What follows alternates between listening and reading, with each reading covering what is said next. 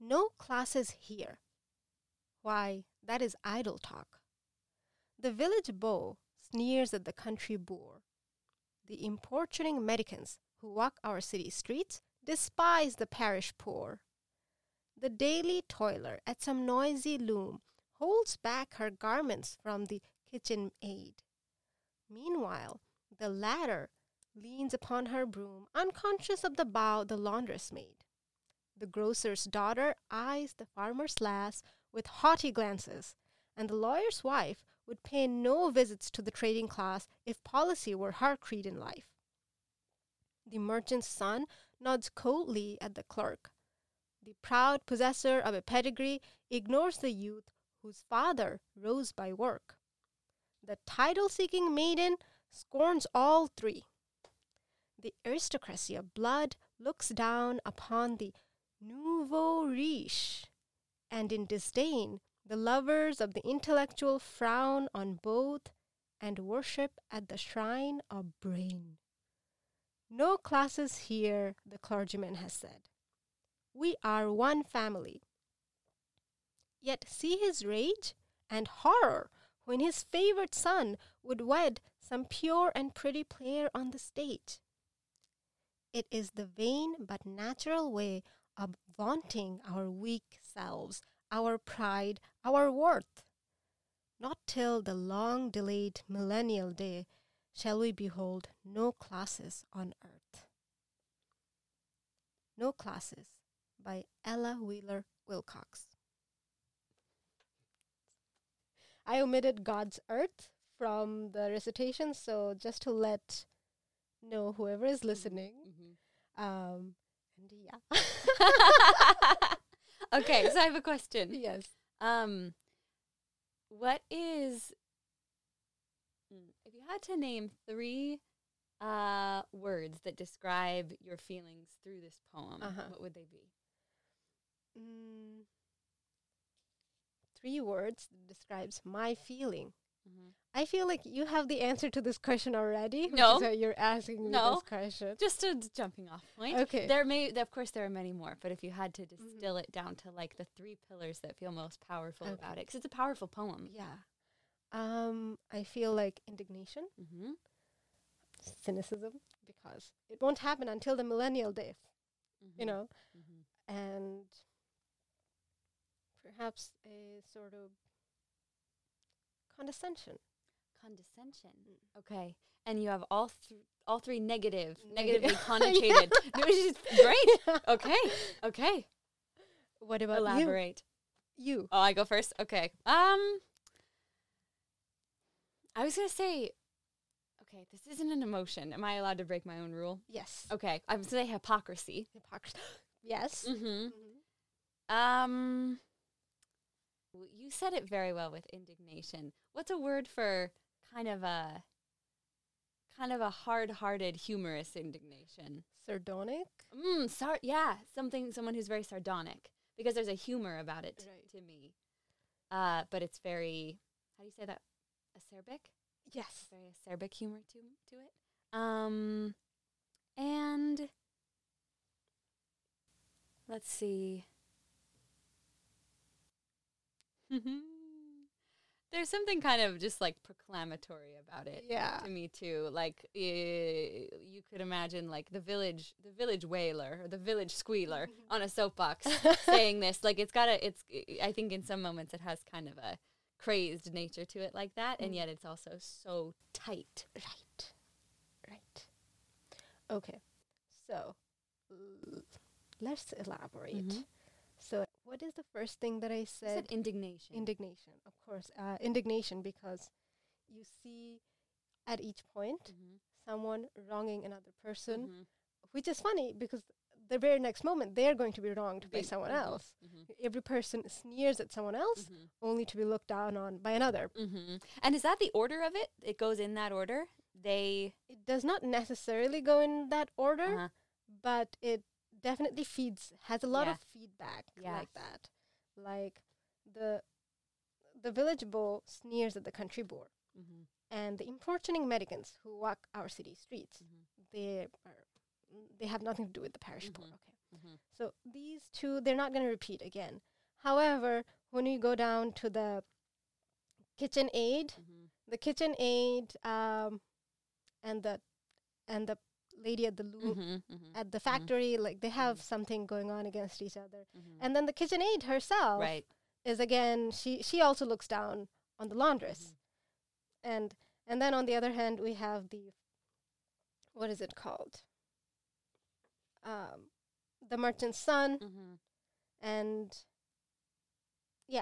the merchant's son, the possessor of pedigree, the people who rose by work. So they're there, and then they're all being sneered again by the person who is seeking a title, who's rich enough and well enough, and she's like, I'm better than all of these groups of people. So here, one person is looking down on another person, but there's someone else looking down on them. Right. There's a funny, there's a humor to it. I think that's why I said sardonic. Like there's a funny sense of, I don't know, retribution about the whole thing. that like, obviously, I don't know, this is not necessarily the society that we all would like to live in, or this is a very negative take on the way that we run things, but it has its order, certainly. Right. You get what's coming to you, I guess. And I also really like the way it moves through the social ladder. Because it goes from the beggars, the parish poor, the Americans, the paupers, and the beggars. And then it moves up a little bit to the working class. Right.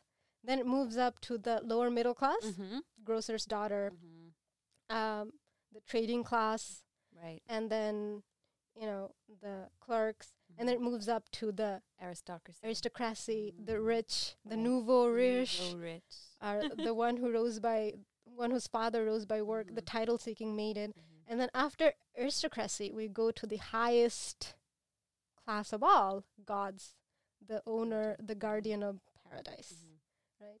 The clergyman himself is a hypocrite. Right. That was the most biting moment to me, was because they repeat the title and the very first line, "No classes here," the clergyman has said. Yet see his rage and horror when, and that always feels like the most, just like the most killer hypocrisy ever when that happens. Right. So, and then after that we have this, well, I guess it'll not be fixed until finally, the world ends, millennial day comes, the world ends, and mankind's rule will be vanquished. Only then will this hypocrisy end. Right. So it's really a referendum on, it doesn't feel so much a referendum on a system as much as on man. On humanity. Right. On human beings. And I feel like, I suppose I like this poem because it is a perfect poem to talk about class. Because in America, we don't really like to talk about class. I think there are 4 ways we talk about class. The first one is we don't talk about class. Very good. The second one is we say there is no class. Just like that. Post-class society. The third one is that, okay, there are classes, so what? The most intelligent will always be the richest, and the poorest are always the dumbest. So it's the natural way of life. Darwinism, survival of the fittest. It's communist to not have classes. What are you, a communist? Good. Adopting some of the tone of the poem. Right? And the fourth? And the fourth is like, how dare you talk about classes? Are you trying to incite class warfare? You're a politician. You're trying to incite class warfare. You're trying to gain something out of like dividing us by talking about classes. It's not that classes are bad. It's just talking about classes that are bad. Interesting. So because that word class warfare is very, very prominently thrown around in like news media. And so that's what this poem makes me think about, is how we in America always like to insist that there are no classes. And that brings us back to, when I read this poem, to me it's like, it's not about being, classes are not about being a communist. It's about being a human being. And we're all susceptible to pride, arrogance, and vanity. All of us. Right. That hit me in, I don't know, in the context that we're in. You're right that we aren't talking all that much about class, but we are brushing up against topics that talk about class, I suppose. And that, what was the line you just mentioned? I've lost track of it. No class, Shelley, behold, no classes on God's earth, not till the long-delayed millennial day. It's gone out of my head. Okay, Sorry. okay. But, yeah, it does feel, there. Maybe it's just because the language is antiquated, because it's an older poem. There's something that feels a little medieval about it, but at the same time, it's so prominently like knitted into the world that we walk through every day in a modern United States. Yeah. Do you have a different point of view on it from like the perspective of like the people in Bangladesh? No, I think I also have the same point of view there. What I mean is that it is the same way there as well, as in there are classes. We create classes everywhere. We have this, we like to create this idea of who is worthy and unworthy of association. And I think she's right. My understanding of Bangladeshi society further drives home this message that there's human fallibility. Human fallibility is the problem, and we're not noticing it because we are busy being hypocrites, pretending like there are no classes. But it's everywhere.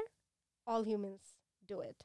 Yeah. And it just reminds me that, what kind of associations and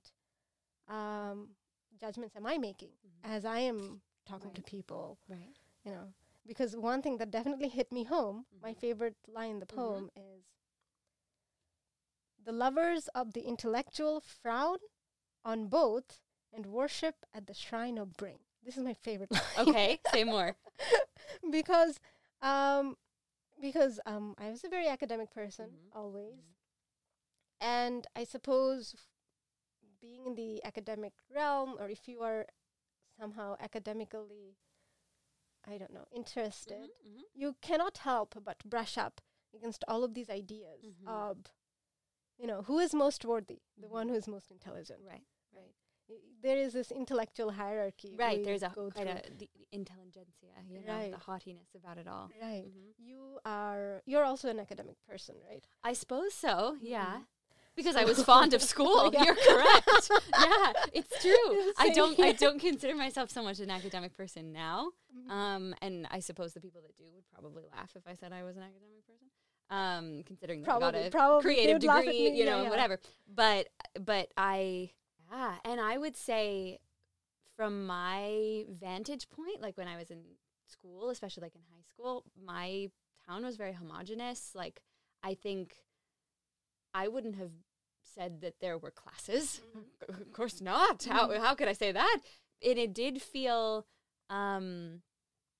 because it felt like we were all worshiping at the shrine of brain, so to speak, that it made perfect sense that those who were academically inclined were very much rewarded in my schooling system, and those who weren't were more or less dismissed, I think. And I only had a good time because I benefited from the way that things were set up. Right.